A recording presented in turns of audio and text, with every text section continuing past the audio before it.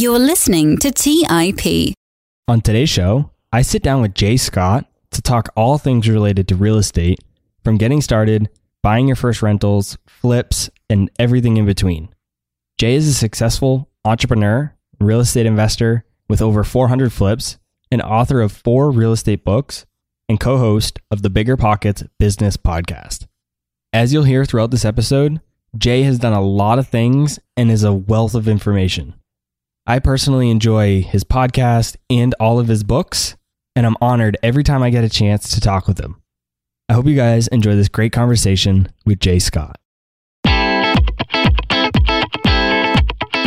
You're listening to Real Estate Investing by the Investors Podcast Network, where your host, Robert Leonard, interviews successful investors from various real estate investing niches to help educate you on your real estate investing journey.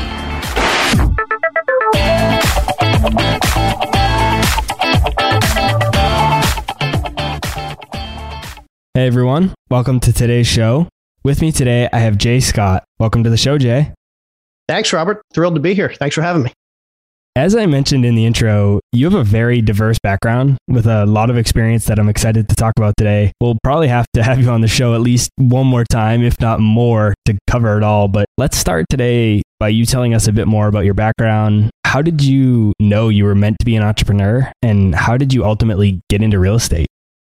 Yeah, it's a good question. I'm not really sure. It was a kind of a winding path. I went to school for electrical engineering, so I was an engineer, and I did the corporate thing for a long time. Got out of school, got a job, got another job, got another job. I ended up at Microsoft out in Silicon Valley for a long time. So that's where I spent most of my career. I was an engineer. I got my MBA, so I kind of went the business route. It was always working for big companies. Then back in 2006, I guess it was, I met my future wife. She also was in the tech world. And when we decided to get married in 2008, we realized that she was traveling 3 weeks a month. I was traveling 2.5 weeks a month.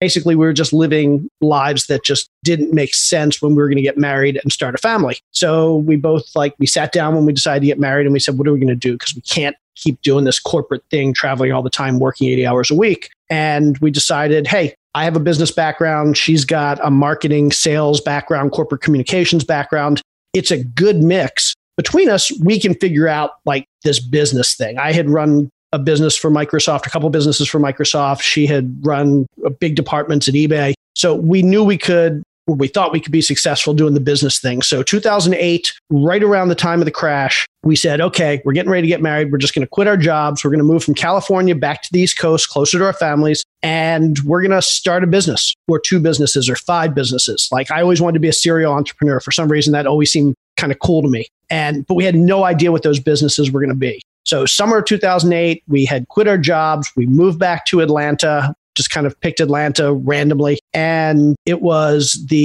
probably one of the hardest hit areas in the country for real estate, probably during the worst part of the downturn. We're sitting on the couch over the summer, just watching TV, waiting for our wedding to come up because we had decided we weren't going to do anything for the summer. We're just going to take the summer off, relax, and then figure out what we wanted to do. And my wife's watching HGTV. And back then, you turn on HGTV, there's a flip show on. And so there's a flip show on TV. She's watching. She said, we should flip a house. And I thought she was joking. I had no contractor skills whatsoever. We had literally just purchased our first house ever, 3 months earlier. I am not the handyman type, but she was serious. She's like, let's flip a house. It's just something to do. And she's a design person. And so I knew she probably just wanted to do the interior design of a house. I said, okay, let's do it. Spent a couple months just kind of figuring out what flipping houses meant. Learn the financial side, learn the numbers, learn how to analyze deals. We looked at maybe 100 properties. And then August of 2008, literally on our wedding day, we closed on our first deal.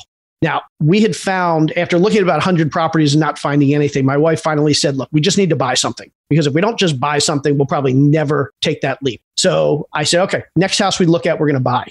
And we actually looked at 3 houses the day we decided to do that. And we put all 3 under contract. And we said, we're going to figure out which one of these we want. We had inspection contingency in each of them. So we could have backed out. At the end of the day, we said, let's just buy all 3 of them. And so we closed on the first one on our wedding day. We closed on the second one a week later. We closed on the third one about 2 weeks after that. And we were basically doing our first 3 flips simultaneously, with no experience, no real estate background. no plan to do this. Like literally, this was just serendipitous. We just sort of fell into it. Luckily, we bought the second and third right after the first because the first didn't go well. And had we not bought the second and third right at that time, we probably never would have done the second deal. But the second deal went well. The third deal went well. We decided to buy another one and another one and another one. Before we knew it, that kind of was our business. That's what we decided we wanted to be doing. And here we are 12 years later. We've probably done about 400, 450 of those. And most of them have gone well. And somehow we're now real estate investors. So was this right before the crash? Was this during the crash? Was it right after? We were very fortunate with our timing. This was not the worst part of the crash, but parts of Atlanta got hit tremendously hard. I mean, there were areas that were seeing drops of 50, 60%. At this point, we were probably 70 or 80% towards the worst of it. So prices had dropped tremendously. They still had a little way to go, and then they kind of flattened out at the bottom for a while. But the worst of it was already past. And so had we done this literally 6 or 12 months earlier, we probably would have lost our shirts. So we were very fortunate with the timing. Again, we had no idea what we were doing. But the fact that prices were tremendously depressed, basically all of our competition had gone out of business. Nobody was flipping houses anymore. There were very few renovated houses back on the market. So for the few buyers that were out there that were actually looking for houses, we had basically the only inventory they were interested in. So I look back and it was kind of weird. I mean, there were very, very few buyers, but those buyers had essentially no choices for decent housing except for our properties. So yeah, it was pretty bad time in real estate. So if we were about 70, 80% through that crash, why did you have to look at so many deals just to find 3? Because we had analysis paralysis. We were in the same position that 99%, making that number up 99%, but a vast majority of investors find themselves in, where they study and they read and they talk to people and they want to pull the trigger, but they're just scared to do it because there's always well, do I really know the numbers? And do I really understand what I'm getting into? And what am I missing? And what's the surprise that I'm going to come upon? So I was just scared to take that leap. And luckily, my wife looked at me and said, look, we're passing up all these deals. The numbers always seem to work, but you're too conservative. You don't want to do any of these. We just need to buy one. And worst case, we lose some money and we learn from it. And maybe we don't ever do it again, but we're never going to buy a property. So literally, we realized after those first couple properties was exactly what you said. There were so many deals out there. Back then, I mean, there were so many REOs, which are basically bank-owned foreclosures, that are sold right off the MLS. I mean, I joke today that literally I could open up the MLS, I could take a dart and throw it, and whatever property it hit was probably going to be a great deal. But it took us actually buying that first and second and third property before we realized how fortunate we were and what a great opportunity we had. Yeah, and I wanted to ask that question because it wasn't a matter of deals not being available. I mean, it sounds like there was a lot of deals. It was paralysis by analysis, which I think a lot of investors get stuck in. Yep, absolutely. And so fortunately, I mean, I give my wife all the credit in the world. She literally said that we're buying the next one we look at. And we did. And so that kind of got the ball rolling. It's interesting. My background is sort of similar. I haven't done 400 deals yet by any means, but I was in a similar boat. I only wanted to buy a multifamily rental. That was the only thing I was going to buy. I was not willing to buy any single family. But I got into a paralysis by analysis, and we came across good deals. My business partner and we came across good deals, and I just wouldn't pull the trigger. And then one day I came across a single family property and I said, we're buying it. You know, the numbers were good, but I was like, we're buying it because if we don't, we're never going to take the leap and we're never going to get started. Ever since then, you know, I mean, we've gotten over that hurdle. Yeah, I often talk about, people ask me, what's the secret to real estate? And I always tell people there are no secrets in real estate. But there's one truism that if I wanted to pretend like there was a secret in real estate, this is what I would say it is. And it's probably the most powerful thing out there for anybody that hasn't done that first deal yet. I talk about the fact that I meet literally thousands of people every year who are looking to get into real estate or who are in real estate. And what I found is those thousands of people always fall into one of two categories. Most of them have done no deals, 0 deals. The rest of them have done 3, 5, 10, 50 deals. The one type of person I rarely ever see is that person that's done 1 deal. Because in this business, you get that first deal and your whole mindset shifts. You have context for what you're doing. You have an understanding that couldn't be there before you got that first deal done. You can read all the books you want. You can talk to all the people, go to all the conferences you want to go to. But until you do that first deal, there's something that's missing that just doesn't click into place. That clicks into place when you get that first deal. And once that happens, that second deal is so much easier. And the third deal is so much easier. And the fifth and the 10th and the 50th deals are so much easier. And so what I tell people is, if you can get to that first deal, if you don't give up before that first deal, you're not going to stop at one deal. You're going to do 2 or 3 or 5 or 50 or 100 deals. And so I just reassure people that it gets easier, because everybody thinks if it's this hard to get one deal, I'm not going to want to get the second or the third. It's not the way it is. You get that first deal and everything starts to snowball after that. I couldn't agree more. It really is so true. So how many flips did you do, or what did your portfolio look like when you were comfortable to quit your job? And was there a tipping point that made it clear that you were like, aha, I know this is the time? And how about for Carol, your wife? Was it the same time, or when did that happen? Yeah, so we quit our jobs before we ever did our first flip. Again, we were looking, we wanted to start a business. So we never even considered real estate until, that's not true. We considered real estate, but we were looking at buy and hold real estate. We were thinking about buying multifamily just for long-term cash flow. We didn't consider active real estate strategies until literally the day she was sitting on the couch after we had quit our jobs, waiting to figure out what our next step was going to be, and said, hey, let's flip a house. So for us, we had already taken that leap. It was just a question of where we landed. And just the fact that we landed in real estate, it was blind luck. And so the bigger question for us, or for me, that when I think back, is, when did I decide that real estate was going to be that thing that we were going to dedicate our time to now that we were out of our job? Because again, we were thinking about starting a business, and I didn't know what kind of business it was going to be. I was thinking about buying a business or starting a business or buying a franchise. I didn't know. But at some point, and I don't know exactly when it happened, at some point, my wife and I just kind of looked up and said, okay, we're real estate investors now. This is that business that we were talking about we would eventually start. And I don't think we ever made that conscious decision that we were going to do real estate. It just kind of sort of happened. The first year, I think we did 14 deals. And so I think we were just kind of too busy to look up and say, hey, what are we doing? And do we really want to be doing this? And we were so busy actually doing it that we didn't ask ourselves that question until years later. So fast forward to today, what does your current real estate portfolio look like? I know you've done, like you said, over 400 or 450 flips, but does your portfolio consist of any other types of real estate investments, any rentals or anything like that? Yeah, absolutely. So unfortunately, we didn't realize it until a few years in, but rentals are the opportunity that we really missed in 2008, 9, and 10. I mean, we started buying rentals. I think we bought our first rental in 2009, and we probably bought 30 or 40 or 50 rentals in the first 5 years that we were investing. We sold every one of them because I hated property management.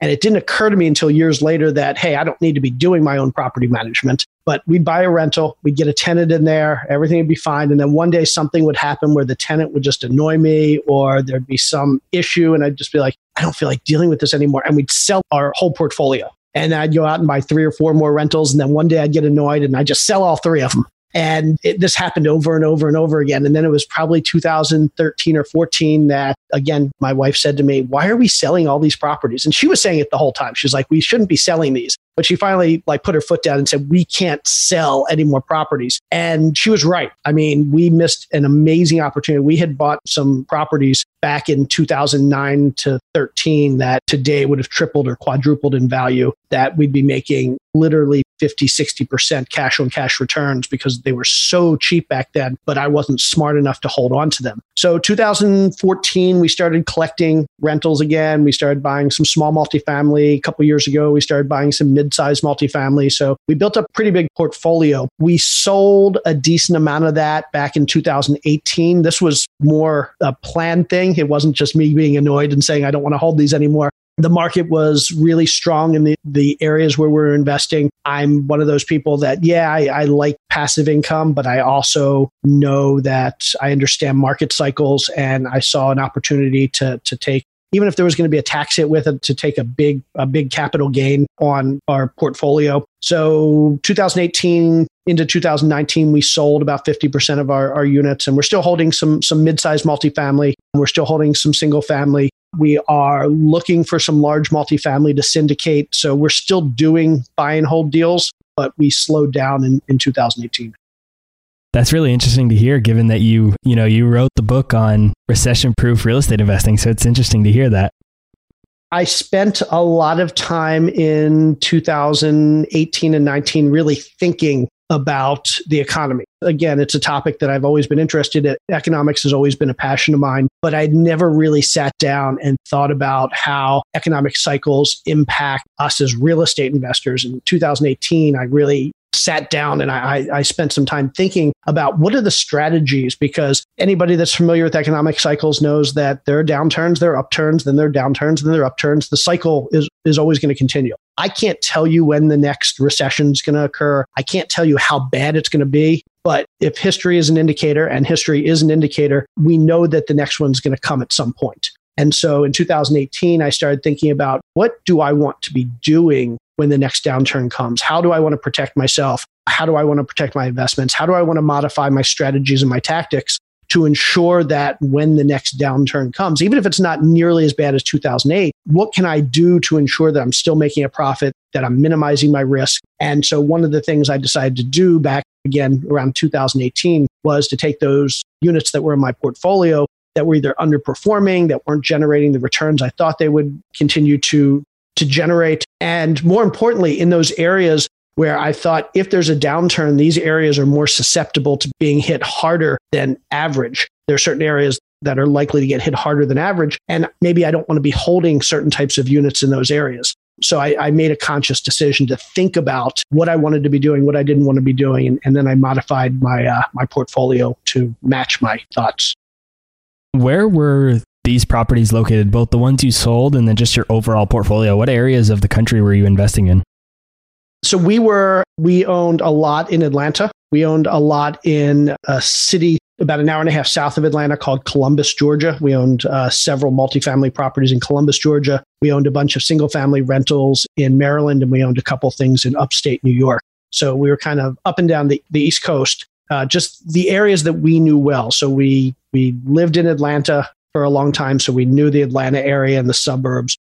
I grew up in Maryland, and then we moved to Maryland, so I knew that area well. We had family in upstate New York, so we knew that area well. We had some friends down in Columbus, Georgia, so we knew that area well. So basically, we were investing in the areas that we knew well and that we had people that could help us manage our properties. With the talk about where you think we are in the real estate cycle, I think you mentioning that you're selling some off in 2018, I think that gives a good indication where you think we might be. But how does that impact your flipping? Are you still flipping to this day? Yes, I am. And so flipping is one of those strategies that works in most parts of the market cycle. It doesn't work during a recession. During a recession, when property values are dropping, you don't want to be flipping houses. Right now, I believe we're probably around the top of the market. I feel like we've been at the top of the market. When I say I feel like, the data indicates we've probably been at the top of the market for 6 to 12 months. We could bounce around the top of the market for another 6 to 12 or 24 or 36 months. Who knows how long? Again, I can't predict when it's going to happen, but I don't think that we're going to see a tremendous increase in values from here for a whole lot of reasons. But flipping still works. But I've modified, the strategy of flipping works, but the tactics that I've implemented have changed. So I've modified a number of my tactics. First of all, in a downturn, typically at the beginning of a downturn, the first parts of the market that start to soften and lose value are those parts of the real estate market that are well above or well below median house price. So let's say you live in an area where the median house price is $400,000. Houses that are well above that $400,000 price point or well below that $400,000 price point, when the market starts to turn, those are the parts of the market that are going to soften first. That's where the demand is going to be reduced first. So if I'm flipping, and I flip in several markets, but let's say I'm flipping in a market where the average house price is around $300,000, I want my flips, my resale value for my flips to be somewhere in the $300,000 range. I'm no longer flipping high-end properties in those markets because, again, when the market turns, that's what's going to soften first. And I'm no longer flipping houses that are well below the median house price in those markets either. So that's the first thing. Number two, I'm not concerned that the market's going to crash in the next month or 2 or 3 or 4. It might. It could definitely go down in the next month or 2 or 3 or 4. But I'm not overly concerned that we're going to see a major 10, 20, 30% crash overnight. Again, I don't know for certain, but I'm willing to bet some money on that. I'm not as confident that we're not going to see a downturn and maybe a major downturn in 6 or 12 or 18 months. So given that, I'm trying to keep my projects short. So I'm no longer doing those projects that are going to take me 12 months from the day I purchased to the day I sell. I'm no longer doing ground up construction, which can take 18 months. I'm no longer doing big additions, which could take 6 months just to get permits. I'm focused on deals that are going to go quick. I'm focused on those deals that I can be in and out of in 2, 3, 4 months. That way, even if the market starts to turn, we're probably not going to hit the worst part of the downturn before I'm ready to get out of those properties. So that's the second thing I'm doing. I'm keeping my projects quick. Third thing I'm doing is I think we're really fortunate. The one thing we're really fortunate about with 2008 is it was a great barometer for how bad things will realistically ever get. I'm not going to say it'll never be worse. We've seen worse downturns than 2008. Back in the 1930s, we saw a worse downturn. I'm sure at some point in the future, again, history is the best predictor of the future. And at some point, there's going to be a big downturn, another depression like the 1930s, maybe worse. But historically speaking, 2008 was much worse than what we can expect to see in the next downturn or the one after that. So 2008 is a great barometer of kind of the worst case scenario. In fact, 2008 is probably a little worse than what's realistically the worst case scenario. So what I like to tell people is take a look in your area, take a look at the data in your area and see exactly what happened in 2008. Assume that that's now going to be your worst case scenario. And don't do any deals that you're not comfortable with that being your worst case scenario. So to put actual numbers behind that, we do a lot of flips, or we were doing a lot of flips in Maryland. So I grew up in Baltimore. We moved back there a few years ago. We just moved from there about 8 months ago. We still do a bunch of flips in Baltimore or the Baltimore suburbs. And back in 2008, we saw a market drop of about 13 or 14% in the areas where I was flipping houses. And so I knew that, again, assuming history is the good predictor of the future, my worst case scenario in that area during the next downturn is probably a drop of 13 or 14%. And it probably won't even be that bad, but that's kind of the worst case scenario. So I knew that if I was going into flips with margin, cash on cash margin, whatever you want to call it, of at least 13 or 14%, we could see a 2008 type scenario, and I'm still not going to lose money on those properties. I'll break even. So my target when I'm flipping in those areas is to get at least 13 or 14% cash on cash return on those deals, or margin on those deals, to keep from having any tremendous risk. Now, I also did a lot of flips in Atlanta. Back in certain parts of Atlanta, especially where I was flipping back in 2008, 9, 10, market dropped 40, 50, in some places 60%. So I know that assuming that the underlying foundations of the economy in Atlanta haven't changed, assuming the economy is basically the same as it was back in 2008, probably my worst case scenario in the next downturn is a 40, 50, 60% drop in Atlanta. For that reason, I'm not doing many flips in Atlanta anymore because I can't absorb, or I won't absorb, that type of loss or subject myself to that type of risk. So I'm starting to do a lot more flips in Maryland. I'm starting to do a lot fewer flips in Atlanta. And so what I tell people is 2008 was a great opportunity to see what the worst case scenario is in whatever area you're in. Look at the data. Find out if you're a buy and hold investor, see what the market did with respect to buy and hold. Did market rents drop? Did occupancy drop? What did happen with cap rates? Because again, that's likely to be your worst case scenario in that particular area during the next downturn. If a deal that you're considering can absorb that type of downturn, then do the deal. If it can't, don't do the deal. So that's again, I was really long-winded, but I just like to reiterate, look at your data in your market from 2008 and consider that to be your worst case scenario and decide, am I willing to accept that risk on my next deal or not? I think that's really good advice. I don't hear a lot of people talking about that strategy of going back to look at 2008 and using that as a baseline for worst case scenario. I think that's a really good idea. I think a lot of people should start doing that.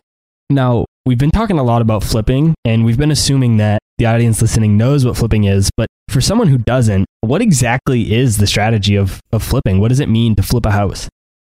Yeah, so different people use the term differently, but generally speaking, you're buying a distressed property, a property that is not necessarily in good condition, purchasing it, you're renovating it, and then you're reselling it to a retail homeowner.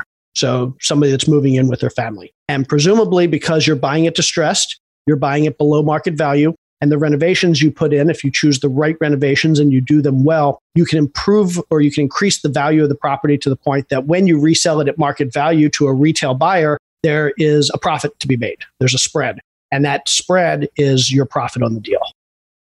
I think that house flipping is probably one of the most popular real estate strategies, partly because of all the popular TV shows on HGTV, like you mentioned before, and partly just due to the large returns that investors can receive, and usually pretty quick. I think the shows and online gurus tend to make it seem like flipping is made for everyone. But who do you think the strategy is actually good for, and who should probably try to avoid it?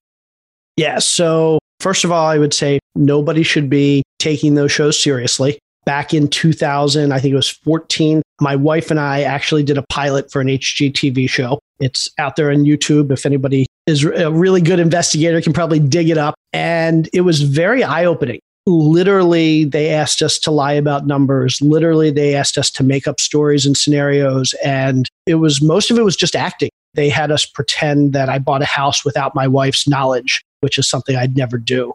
They had us pretend that we made a big mistake and lost tens of thousands of dollars on a mistake we made, which is a mistake we'd never make. And again, really eye-opening. And they offered us a show and we refused because we weren't willing to put ourselves, essentially the contract that they have you sign says almost flat out, we can make you look bad and we can destroy your reputation. We can give you any persona we want and you have to deal with it. And we just weren't willing to compromise our reputation by doing a show like that. But just the process was very eye-opening. And so one of the biggest things I learned was don't trust the numbers, because literally they had us on camera and we were talking about a deal for the pilot. And we said, we bought it for this amount. We put this much in it. We sold it for this much. And this was our profit. And the producer looked at us and said, no, nobody's going to be interested in those numbers. You need to say you bought it for this. You put this much in. You sold it for this and your profit was this. And literally telling us what numbers we should spit out. After that, we went back and we actually looked at some of the deals because there were some house flipping shows that were done in the areas where we lived. And we found a couple houses that had been flipped on these shows. And we looked at the numbers and we compared them to what they did on the show. It was all lies. So first thing I would say, anybody that watches those shows, it's entertainment. Don't trust the numbers. Don't trust the stories. Don't trust anything. If you enjoy the entertainment, great, but it's not real life. In terms of who flipping is for and who flipping is not for, flipping is a great strategy for somebody that has the time, has the energy, has the money, and has the fortitude to deal with active real estate investing. Active real estate investing is hard. It's tiresome. It's frustrating. It's stressful. A lot of things can go wrong. It's a grind. Honestly, I don't enjoy real estate. And people are surprised when I say that. But pretty much from the day I started flipping houses, I hated it. And it's part of the reason why I've always been big on focusing on building my business and hiring people to manage the day-to-day, because I really don't like it. But if you're one of those people that you don't mind getting your hands dirty, you don't mind working really hard, you've got the cash, you're willing to study, you're willing to persevere, you're willing to be frustrated, flipping houses is a great way to make money.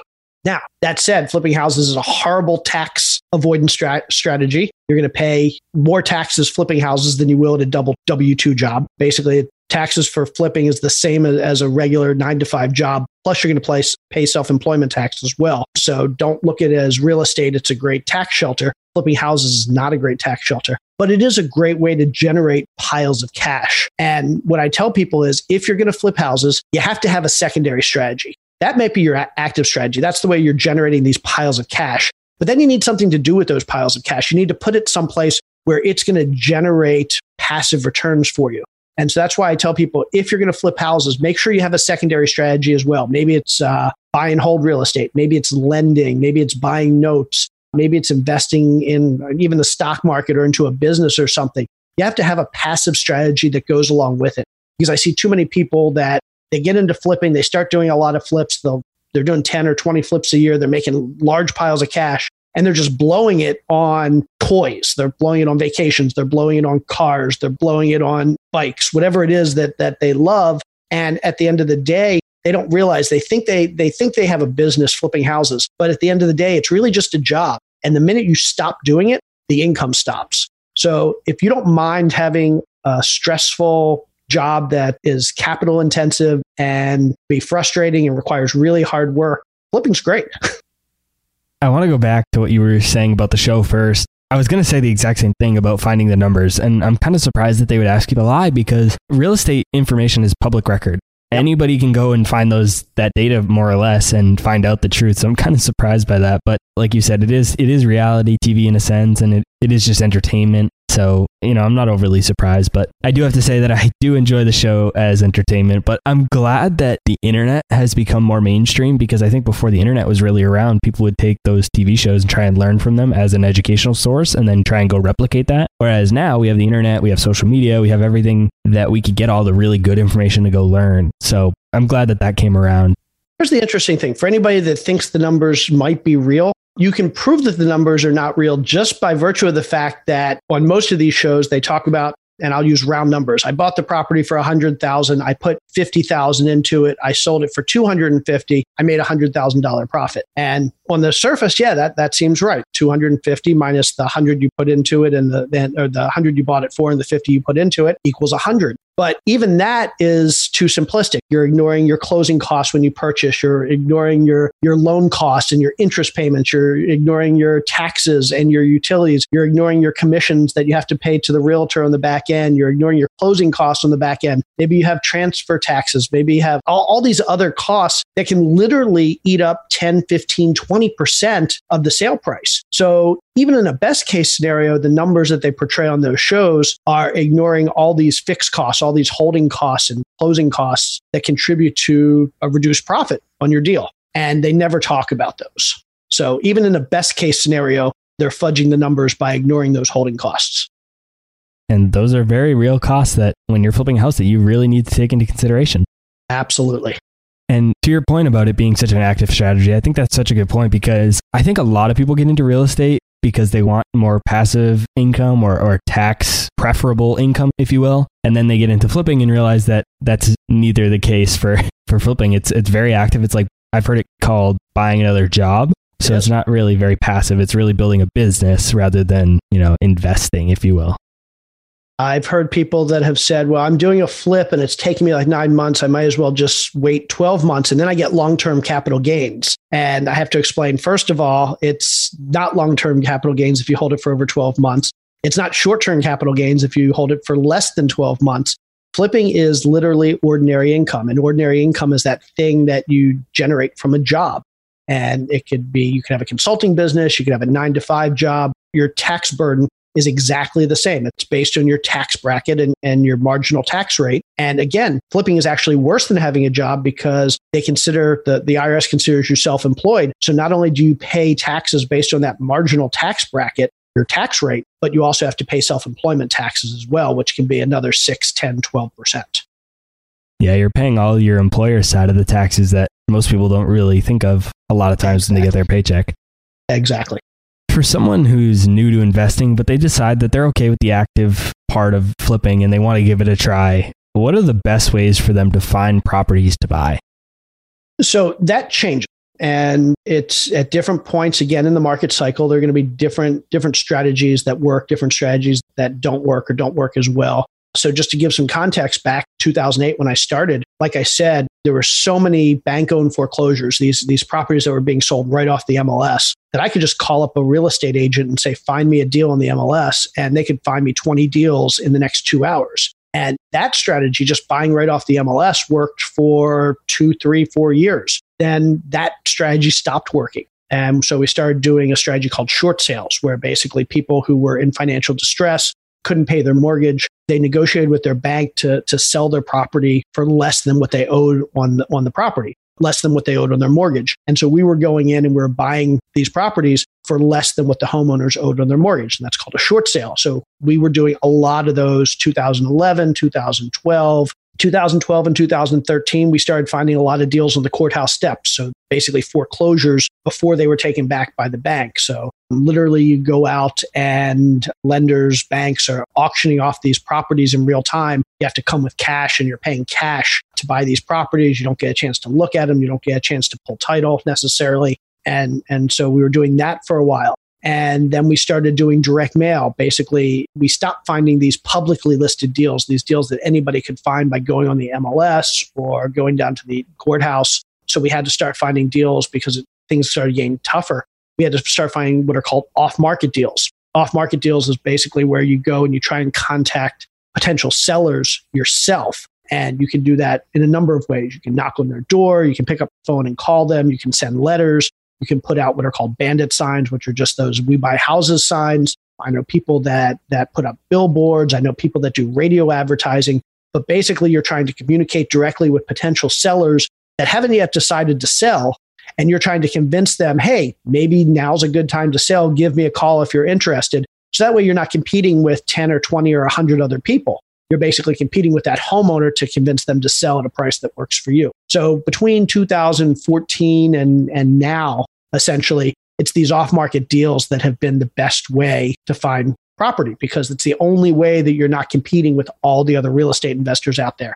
And these days, there are so many other investors out there. All it takes is one investor who's willing to pay too much money for a property, and everybody else loses out. And these days, there's always going to be that one investor. There's probably going to be 50 investors that are willing to overpay for a property. So going after properties that are publicly listed just isn't a good way to find deals. What I'm recommending people do is see what's working for other investors in your area. In some areas, direct mail works great, and that's essentially where you send letters to prospective sellers. In certain areas, certain types of letters work better. So for example, in many of the areas where we send direct mail, I'm a big fan of targeting what are called absentee landlords. And basically, these are landlords, people that own rental properties, but don't live in the same state where they own rental properties. Typically, not typically, but at least in a lot of cases, that's a sign that they bought the property, they turned it into a rental. Maybe they lived there and then couldn't sell it or didn't want to sell it, so they held on to it as a rental. Maybe they were in the military and they bought a property. Every time they were stationed at a new location, they buy a property. That's pretty common in the military. But basically, people that buy these one-off houses don't really have a plan for them. And then it's not uncommon that 2, 3, 5, 10 years down the road, they're like, why am I doing this? Every time they have to have a turnover or they have a vacancy and they have to travel to fix up the place, they get frustrated. If you can catch one of those landlords when they're dealing with a frustrating situation, we're targeting these out-of-state landlords. Secondarily, we're still doing some targeting of people that are in what's called pre-foreclosure. So maybe they're 30 days late on their mortgage payment or 60 days late or 90 days late on the mortgage payment. So they're somewhat distressed, they're having trouble paying their mortgage. And oftentimes these people, if you can offer them a good solution for how to get out from under their mortgage without having to go through bankruptcy or foreclosure or short sale, a lot of times they want to sell their house and they'll give you a good deal on their house.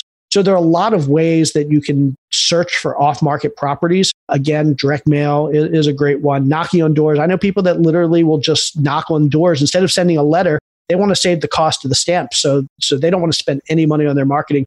They'll literally just go knock on the door, or they'll get a list of phone numbers and they'll text, or they'll send ringless voicemail, or they'll pick up the phone and call. A lot of ways to hit sellers these days, a lot of ways that you can use technology to hit sellers these days. And if you are persistent enough and you're not scared to get out there and really try and sell and do the cold calling, you can make a lot of money doing it. Yeah, I personally could not go door to door. I could do some of the other strategies, but I could not do the door to door stuff. I'm the same way. So let's assume that somebody has found a good property. They're walking it. They're trying to decide if they want to purchase it for a flip. What are some of the major red flags that they need to watch out for? And, I understand that this is going to vary drastically from property to property, but just in general, what are some of the red flags that you look for? Yeah. So I like to tell people that most things on a flip have a pretty limited, a well-defined range of how much they're going to cost. There are things that can be expensive. You have to replace a roof can be $5,000 or $10,000 on a typical house. That's not cheap. But you know that your upper limit is probably going to be somewhere in the $10,000 range for a typical single-family house. Likewise, with if you have to replace siding, or if you have to replace cabinets, or you have to replace countertops or flooring or some sheetrock, those sorts of things. All of those things have well-defined ranges. And if you mess up on one of those things, you're going to lose X number of dollars, where X is pretty well defined. The places that I tell people to focus are those places where that X, that the cost to fix something isn't well defined, where the cost to fix something could potentially be more than the value of the house. And those areas are places like foundation repair. I've seen houses where literally it costs less to knock a house down and rebuild than it would be to fix a foundation problem, if a foundation problem is bad enough. Now, typically it's not that bad, but that's a potential situation. Foundations can cost thousands, tens of thousands of dollars. So foundation's the first area. Second is environmental issues. So a good example is a septic system. A lot of people buy houses in areas where they're not on public sewer systems. They have what are called septic, which means you have basically a tank out in your backyard where all your sewage goes and kind of seeps through the tank, and it kind of cleans it up, and then it sends the rest into the ground. Septic systems can fail. And if a septic system fails, there's always the possibility that you can't, because of environmental problems, you can't fix it. And so there are houses out there that have had septic systems that fail. Basically, if you can't get public sewer and you can't replace the septic system, there's no sewage removal from the house, and that house is no longer livable. Basically, the house value has gone to zero. So I tell people, look for environmental problems. Next, mold and termites. Those are two other big things that the cost to remediate can potentially be much, much more than anything else in a house. I've seen houses with mold issues, and typically if it has a mold issue this bad, you're gonna see some signs of it.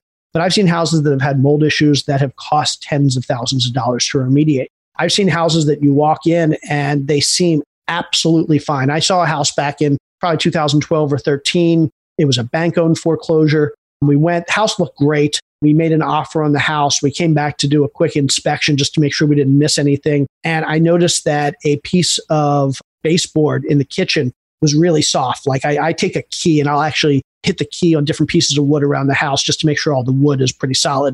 And the key went right through the wood, and I realized, oh, there's a problem there. And I realized, oh, this is termites. So I started walking around the house with the key, and I realized this house had been destroyed by termites. And a lot of times with termites, inside the house, you don't see a lot of evidence if it's in the framing or it's behind the walls. Turns out this house literally needed to be taken down to the studs, and a lot of the framing needed to be redone. It was probably $50,000 worth of work just to remediate the termite damage that most people wouldn't have found.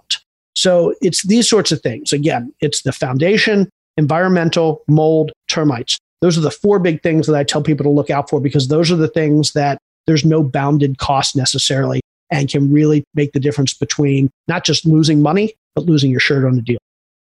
Once somebody has a good deal with good bones, a good property, and it's set up to be a good success, how do they not blow it in terms of their renovation and upgrades? How does somebody know, or how should somebody think about which upgrades to make versus which ones not to make? Like, which upgrade options actually provide the biggest bang for the buck?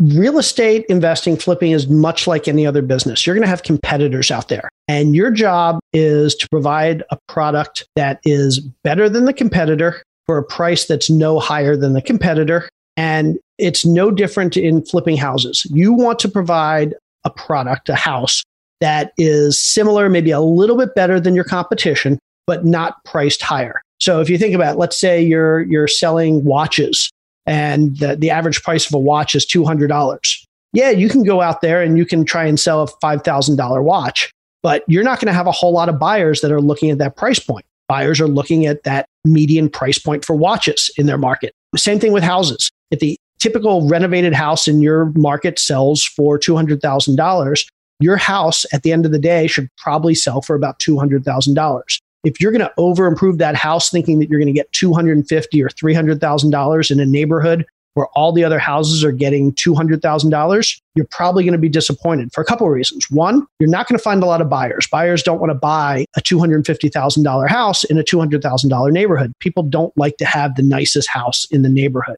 And number two, even if you can get somebody who might say, okay, I'll pay $250,000 for that house, it's going to be difficult to get an appraiser or a bank to give you a loan for $250,000 in a neighborhood where the houses are worth $200,000, because that's not good collateral for the lender.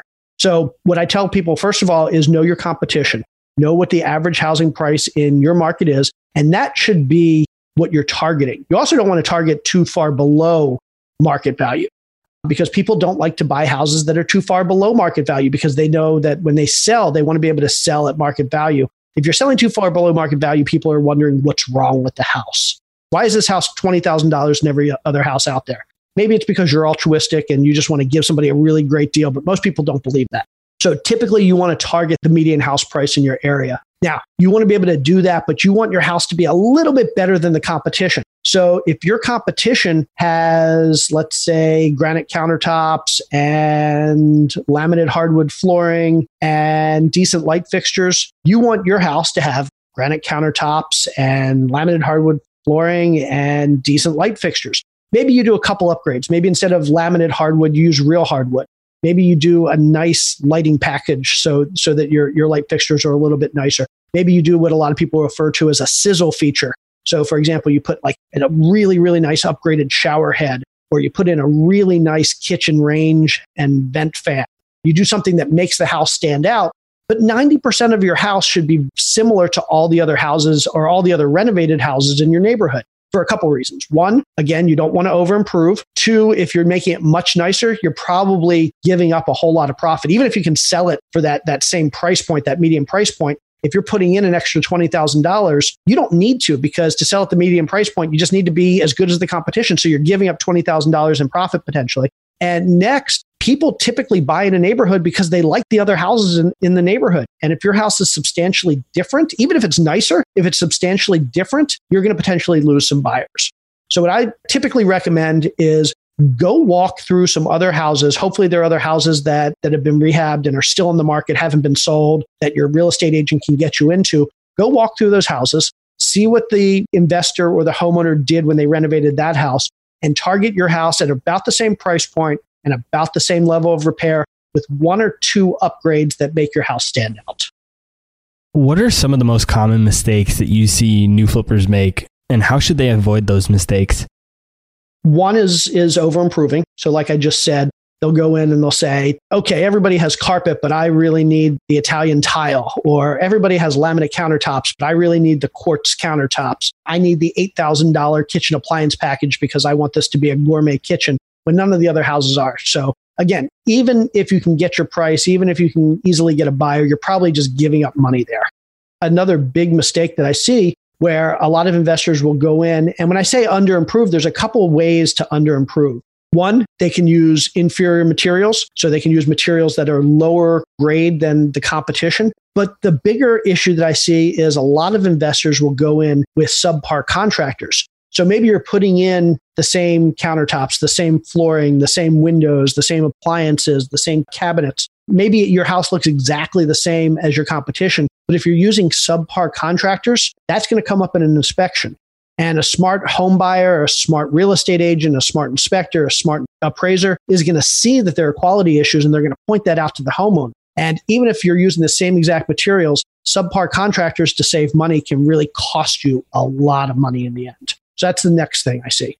Next, people that try and sell their houses without listing them on the MLS. So I used to say people that try and sell their houses without a real estate agent. These days, you don't necessarily need a real estate agent, but you want to sell your house. You want your house to be listed on the MLS. And there are ways to do that without a real estate agent. There are what are called flat fee listing services, where you basically put your house for a few $100s or $1,000 on the MLS without having a real estate agent. But for those people who think that they can sell their house FSBO, so for sale by owner, putting it on Craigslist or doing other things other than putting it on the MLS, again, I'd say you're probably diluting a large percentage. I don't know the exact number, but a very large percentage of buyers these days are still coming through the MLS, people that have real estate agents.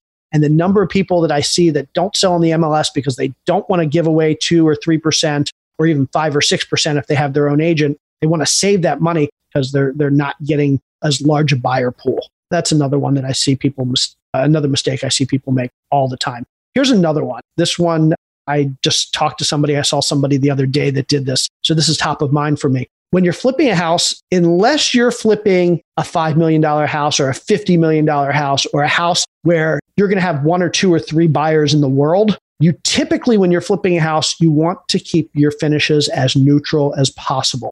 You don't want to do something that's taste specific, that's too custom, that's going to reduce your buyer pool. The reason why house flippers are successful is because they have the greatest number of potential buyers to buy their end product. And if you go in and you make a house too custom, you do fancy wall colors, or you do some type of fancy flooring, or you do these rare cabinets that nobody ever sees, you're basically shutting out a large percentage of your buyers that don't have that fashion sense, that don't come in and say, oh my God, those are those Italian floors that Elton John has in his house. Most people don't have that. What they want to see is, no, every place else has hardwoods that are brown. I want to see brown hardwoods. And every other place has standard quartz countertops. I want to see standard quartz countertops. Every other place is painted beige or brown or some neutral gray. I want a house that's beige or brown or neutral gray. And they can't see past that neutrality. So don't try and get fancy. We learned this lesson. My wife, when we first started out, my wife would literally spend hours and hours and hours in Home Depot picking out custom lighting packages and custom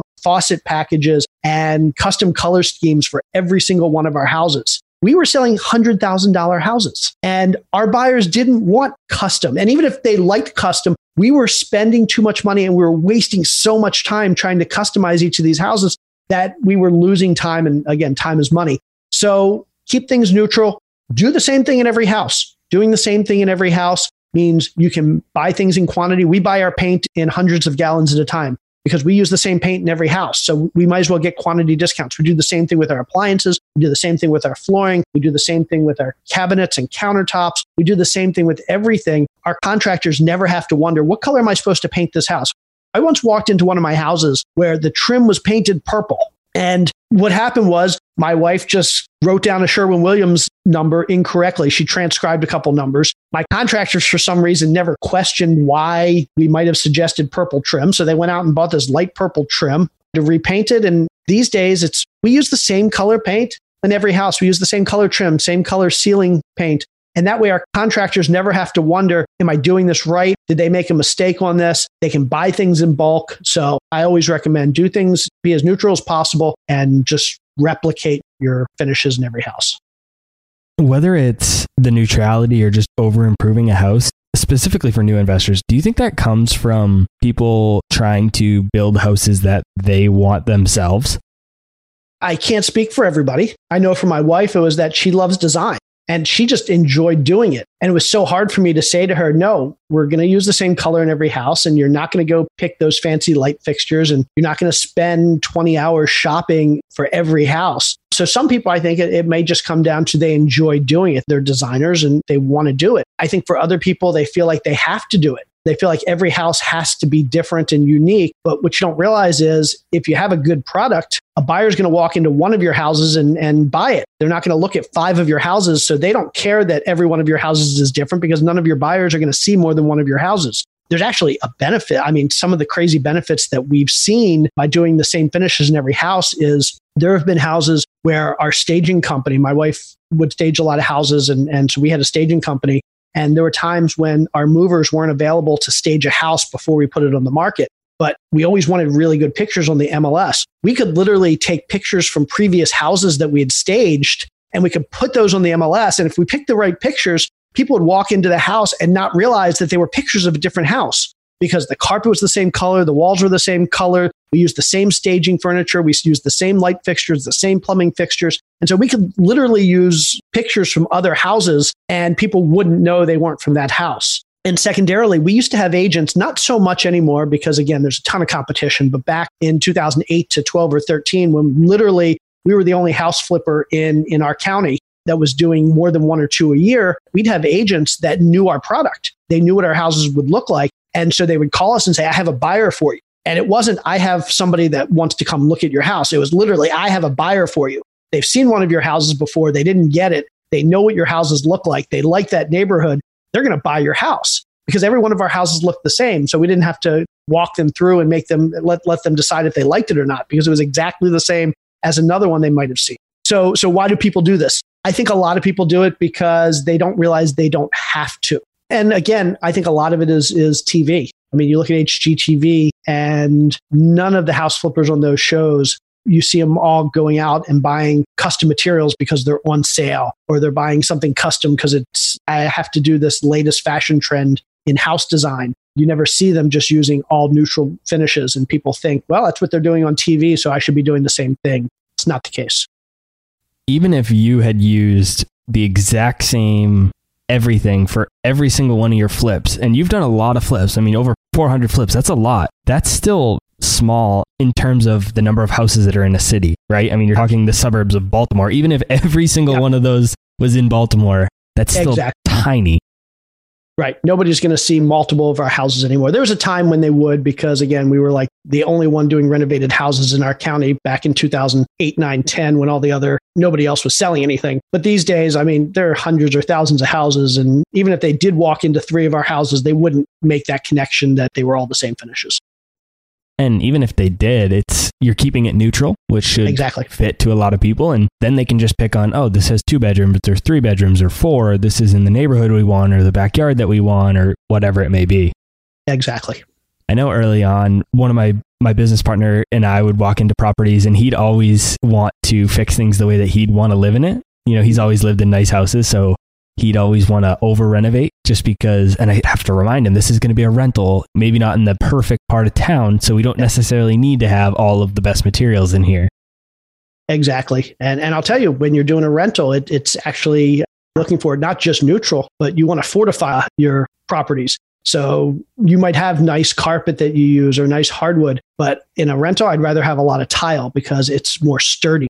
I'm going to spend more for granite versus laminate countertops, even if laminate's more common in that area, because I know the granite's going to last for 10 years. I'm not going to have to replace it every 2 years. Good rule of thumb with rentals, as few moving parts as possible. Don't have fans if you don't need fans. Don't have garbage disposals if you don't need garbage disposals, because anything that moves in a rental is going to break. So as few moving parts as possible. Yeah, it's a whole different world.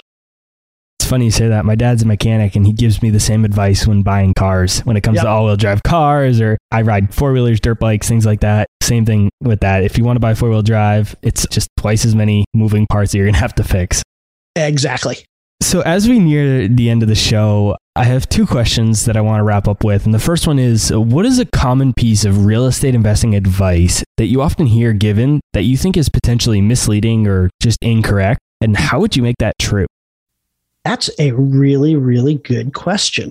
So a lot of people think that to be a good real estate investor, you have to know what people affectionately refer to as sticks and bricks. You've got to understand the contracting piece of it. You have to know how houses are built. You have to know how contractors work and how to estimate and how to schedule. And I have built my entire real estate career on knowing as little of that as possible. Obviously, I know a lot of it. I've written books on the topic, but there are plenty of people out there that know so much more about construction and scheduling and budgeting and contracting than I do. And the reason I think I've been successful in this business is because I don't focus on those things. I focus on bringing in people and surrounding myself with people who are really good at that. I focus on having great project managers and great contractors and a great general contractor. And so for anybody out there who thinks I can't be good at real estate because I never done contracting, literally, my wife jokes that when we got married and bought our first property, I didn't know how to change a light bulb. I was an electrical engineer that didn't know how to change a light bulb, practically didn't know how to change a light bulb. It's 12 years later, and I still barely know how to change a light bulb. But I run my business like a business, and I focus on bringing in smart people that know how to do those things. And so I don't need to. So the biggest misconception is you have to be a good contractor to be a good real estate investor. And if anything, I like to think that being a good contractor is a hindrance, because then you try and do too much yourself. You don't step out of the day-to-day role and focus on building the business. And the best real estate investors are the ones that don't spend their time at the houses. They spend their time looking for deals and looking for the money to buy those deals. And so don't think you have to know contracting and real estate. You just need to know how to run a business. Yeah, I think that's definitely a very good misconception to point out, because I had that exact same misconception. I mean, I'm an accountant, finance person by trade. So, I mean, I can barely swing a hammer. So I didn't think I could become a real estate investor. I never thought I was going to be able to, because I'm probably one of the least handy people you'll ever meet. And the final question to wrap up the show is, what has been the biggest thing that you've learned from interviewing some of the best minds in business on your podcast? Oh, I've learned so much. We've gotten to interview some amazing people. People know, it's funny, people know the big names. We've interviewed Barbara Corcoran and Jay Papasan, who is Gary Keller's partner and wrote The One Thing.